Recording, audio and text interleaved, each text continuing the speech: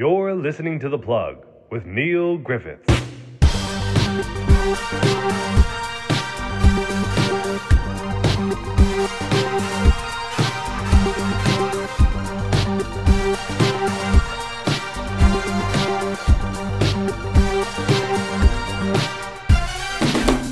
What's up, everybody? Welcome to another episode of the Plug Podcast with me, Neil Griffiths. Thanks for tuning in. Hope you're doing well. Hope your week's been great. Happy Thanksgiving to our American friends. I had my first Thanksgiving here in New York this week, which is a lot of fun. It means Christmas is upon us. The holiday season is here and is the best time of the year. It also means we're getting into the final month of 2022. We still have some awesome episodes coming your way in the next few weeks and even months. My guest this week is US dance trio Cheat Codes. KEVI, Trevor, and Matt dropped by the show this week to talk about their new album, One Night in Nashville, which is set for release on January 27th, 2023. You can hear the latest single out now, which is called One Night Left. The guys are entering new territory with this record because they're bringing dance and country together and have enlisted a bunch of huge names for this, including Little Big Town, Russell Dickinson, and even the music icon that is Dolly Parton. Cheat Codes have worked with a stack of enormous names over the years in different genres like Demi Lovato, Afrojack, All Time Low, and Blink-182 legend Travis Barker. We spoke a bit about working with such different names in different genres and how we're seeing that more today in music. We also discussed how they got Dolly Parton on this album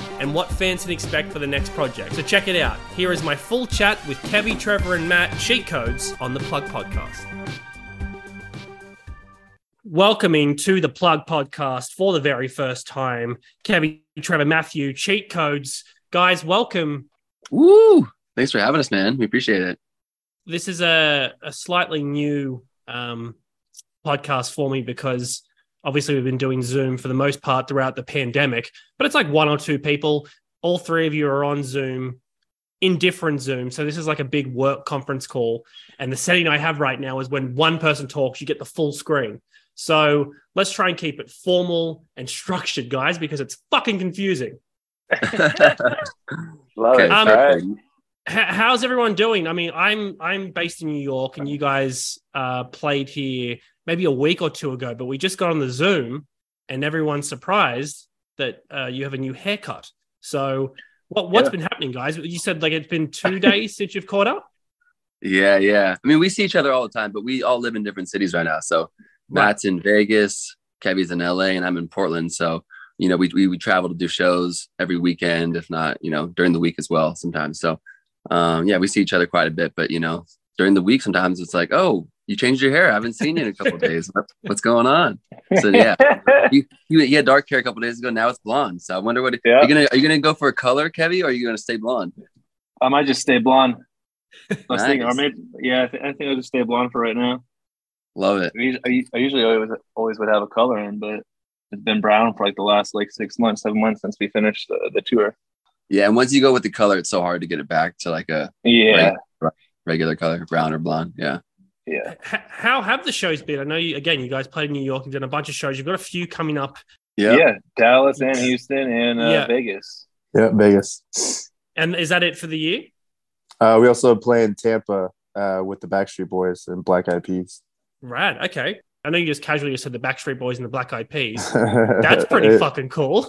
It's that'll be awesome. It's a jingle ball, so it's like all the radio people kind of come together. So it should be fun. We've done those a couple times, and it's cool because it's always like different artists from different genres that we don't normally play with. So we did the iHeartRadio festival in Vegas, and we played like right before Avril Lavigne. So it's like those are cool festivals because we would never play with Avril Lavigne unless it was something like that.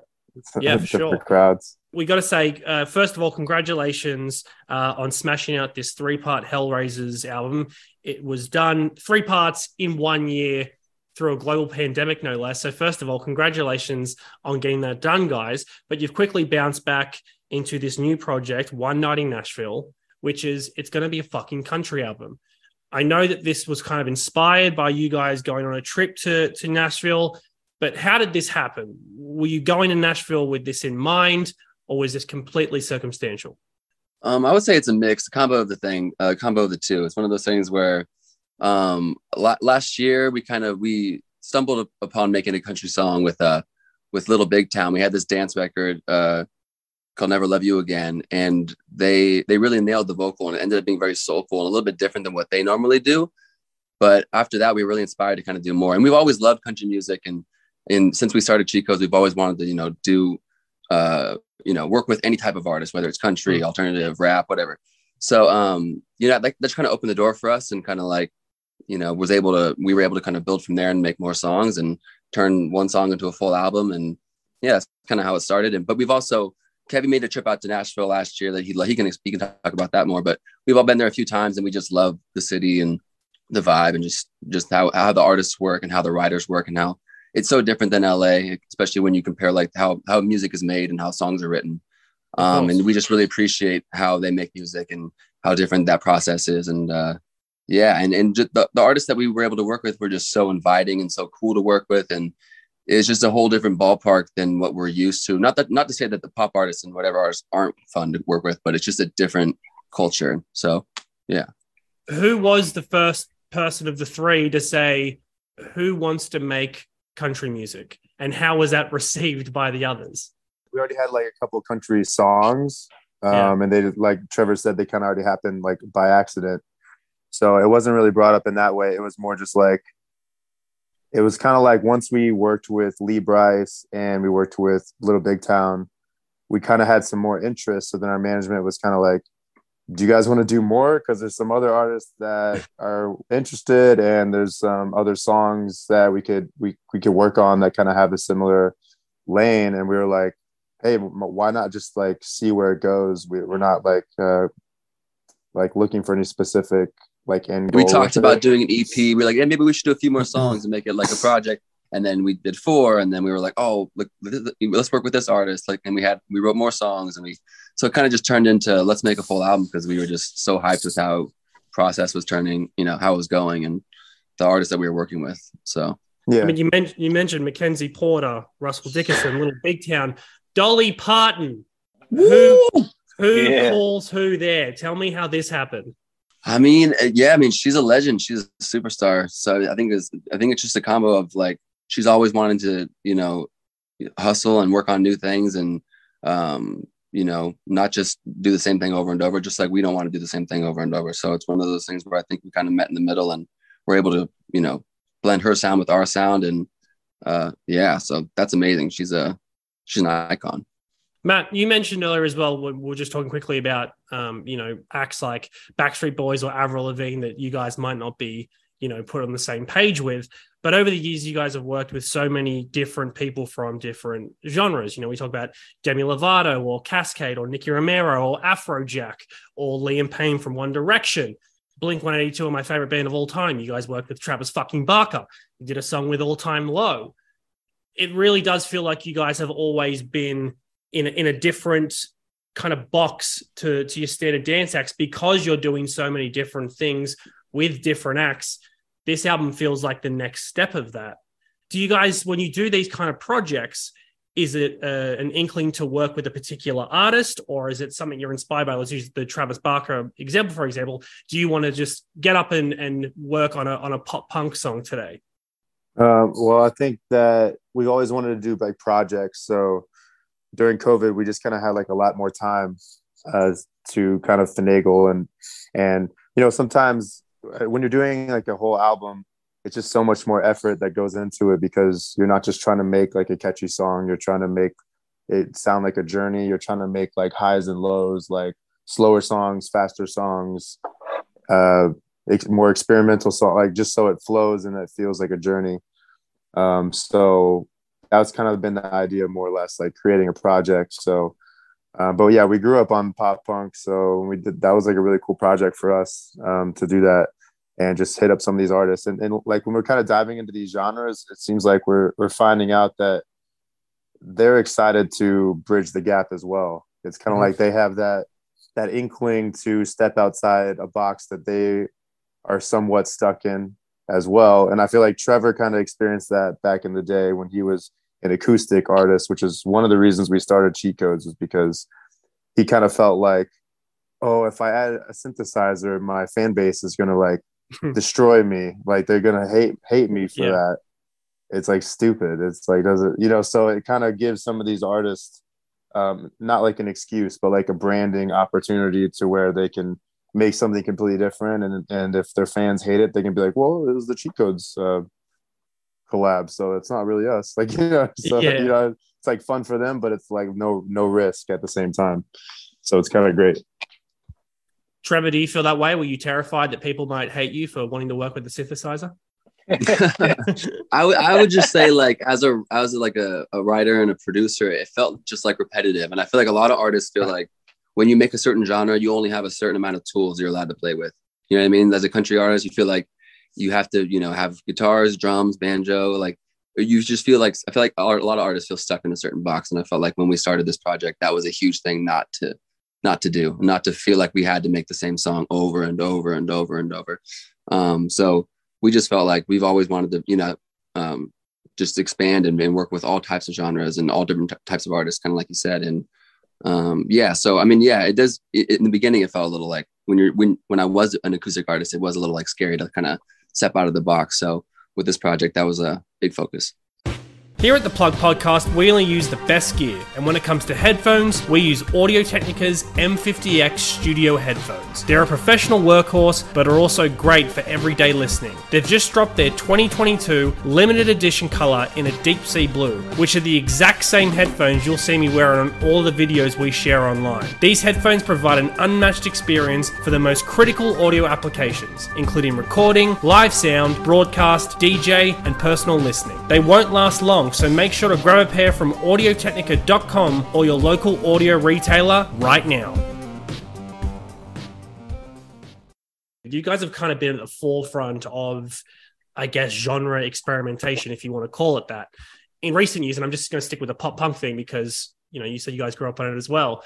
An artist like Travis Barker, who has been working a lot with rappers and incorporating their music with pop punk or rock music, Machine Gun Kelly is a good example. Whether you love him or hate him, his last two albums have really kind of merged these two genres together, where now a lot of new age rappers are incorporating a lot of fucking guitars and, emo riffs in their music.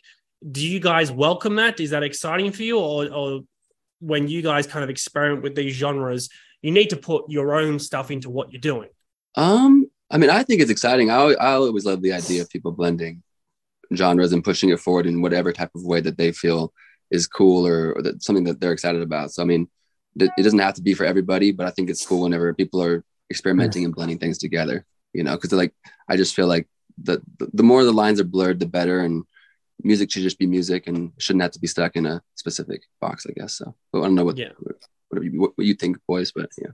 Yeah, I think that, we do we kind of have like our circuits that we do, and we're hitting like the same like nightclubs like over and over again. And it's like they're going to have certain artists at those venues. Like, you know what I mean? They're not going to have rock bands. They're not going to have, sometimes they'll have rappers, but it's almost like it has to hit in a certain way. Otherwise people aren't going to come out and like drink all night. You know what I'm saying? So these rappers kind of did it in like the cool way where they're adding these guitars, but you still have the hard hitting 808s and the drums. So you can still listen to it in a club. So they're basically reformatting it so that it can be consumed in a different environment. And I think that's what's genius about it, Do you think there's a reason that maybe as more time goes on, more people are more receptive to that experimentation? If 10 years ago, Eminem jumped on a track with the Starting Line or the Used, it would be the weirdest thing in the world. These days, it's not crazy at all. I mean, Burt McCracken from the Used was on James Corden performing with Black Bear. I didn't think I'd be saying that in 2022. That doesn't surprise me because Matt's been doing emo music forever, and he's basically just an emo kid. But I get what you're saying. I think it's also like people just get sick of like what Trevor was saying if it's too repetitive. So I think a lot of the pop punk stuff started to get repetitive, and like it kind of died out for a second. But now there's like a whole new generation of kids that are like, what is this sound? This is crazy. This is like so unique. And we're sitting here who grew up on it being like, yeah, this is like what we grew up on. Like, and now it's becoming popular again. So just like music comes in cycles, Do you think with this new album, this is something you guys are going to try and experiment with and try and not push on people, but maybe encourage them, fans of dance music and separate fans of country music, that there is a middle ground here? Yeah, I think so. 100%.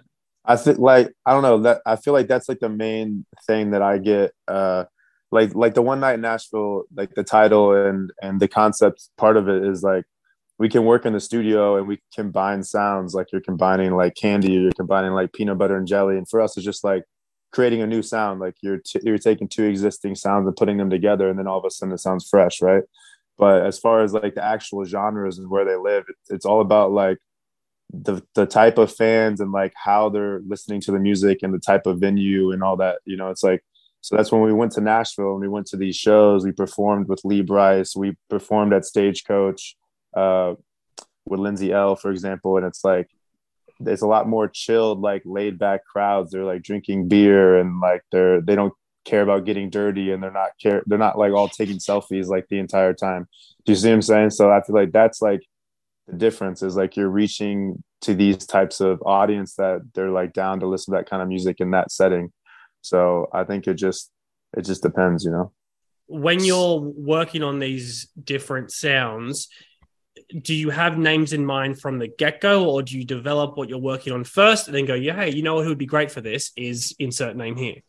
It definitely, I mean, every song is a different process for sure. Sometimes from the get-go, we're like, oh, we should make a song for this person because we just love that artist or whatever. But most of the time, I would say it's us just creating a song, creating an idea, and whoever fits like kind of just comes naturally. Like a lot of like with No Promises with Demi, like after we finish that song, like in all of our minds, we like, you know, when we're brainstorming, we're like, oh, the best person would be Demi Lovato. Like we just think she would nail this if she sang it. And so sending it over to her and her fitting in, coming over and recording the vocals, you know, and it coming to life is, you know, crazy scenario, but it actually happens. So it's one of those things where sometimes you just kind of make a song and you hope that this person will be down to sing it and that they'll like it.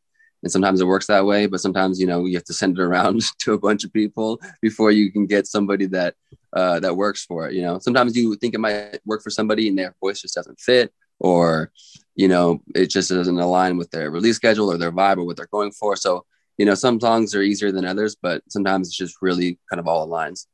Yeah, it's crazy to me the amount of times when I talk to different musicians about songs they've worked on with other fellow big names, how often these conversations start on Instagram DM. Where the fuck are the managers? How do you know when you DM these people if they're the real deal? Like, how do you know what's so funny is that yeah. just like a really popular quote from a lot of managers, including our managers, is like, you know, I feel like you should just reach out to them personally. It's always more personal if you do it than it is between the management. And it really is, I guess, because it just ends up being way more of like a natural thing where like you're talking to them. If they, like, you're just vibing on the music, like if they like it, they like it. And if they want to switch things up, it's easy just to communicate. And there's no like weird tension that you feel like maybe, you know, things get lost between, you know, in email and translation, and like, sure, what this person like might translate to this person might not be exactly what you said or how you said it or whatever. So sometimes it's easier just translating, you know, talking with that artist. So I get it, but yeah, you know, it's nice having, you know, sometimes our managers handle certain things, but whatever. Has there ever been a time where you're like, I'm in a DM exchange with this person, what the fuck is going on? There's been like situations where like in the middle of working on a song, the artist gets like 2 or 3 different managers. Like they get a new manager, they're fired. They get a new manager, they're fired. Right. So sometimes it's just better to talk to them directly, or they don't have any manager at all.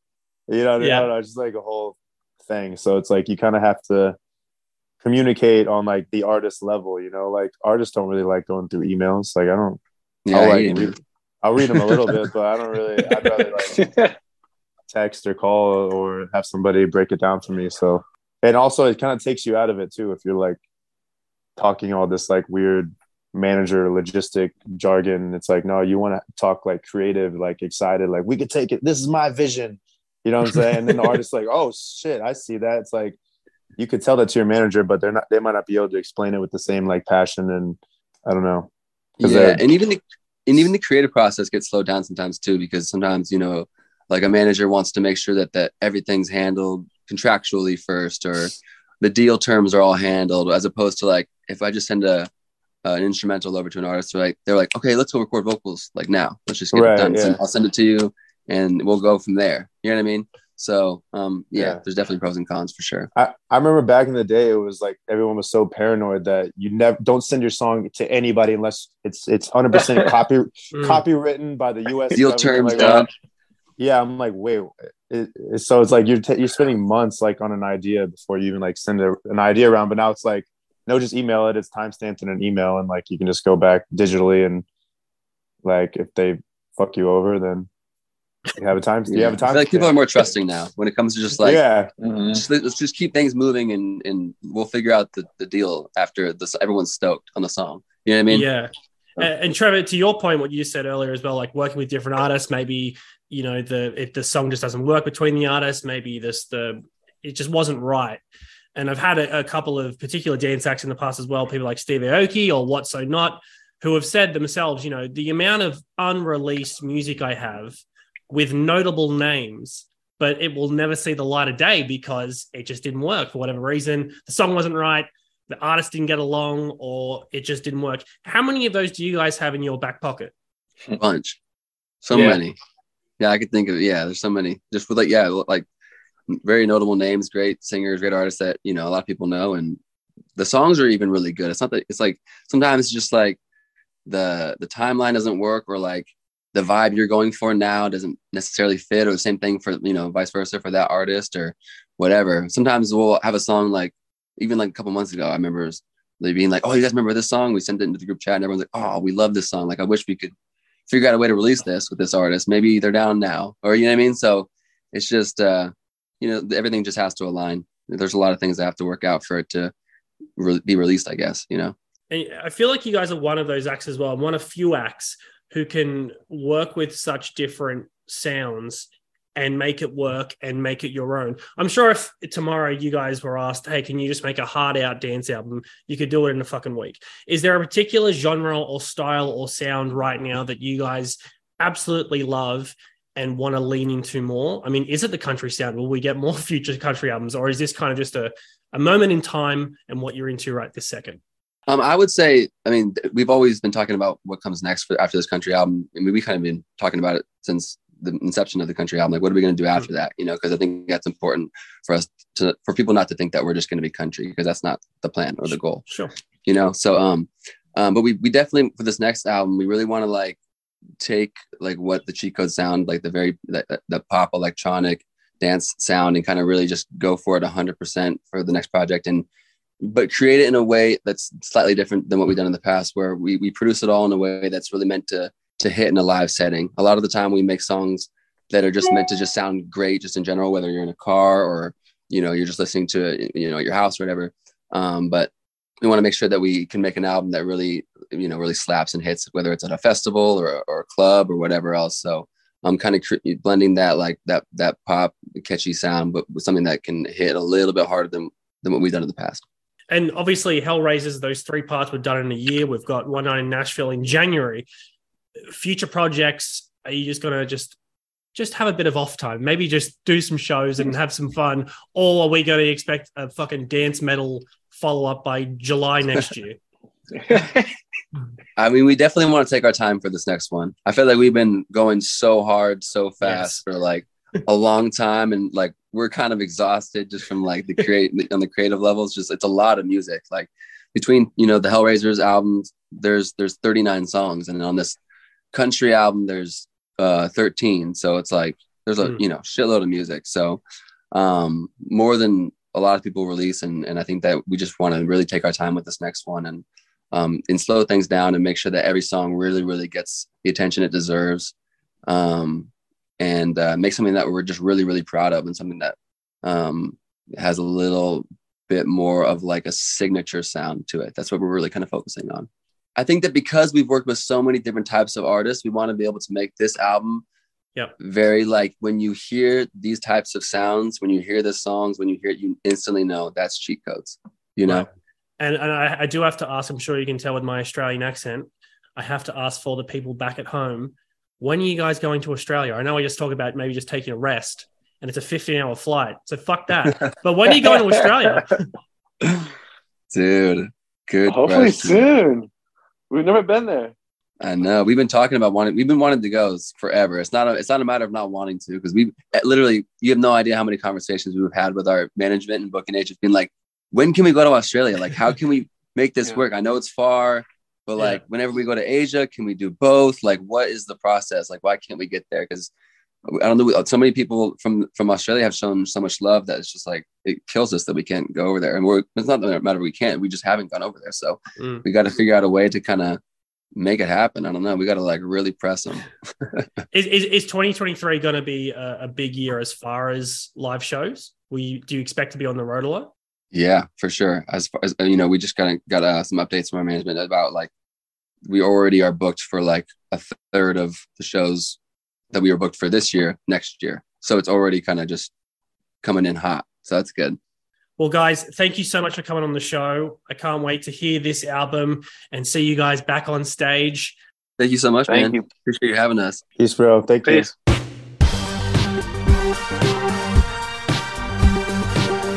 This episode is proudly sponsored by Audio-Technica Australia. Subscribe, rate, and review The Plug on your preferred podcast platform, and follow us on Instagram and YouTube at The Plug with Neil Griffiths, and on TikTok at theplug.podcast to stay up to date with episode releases and giveaways.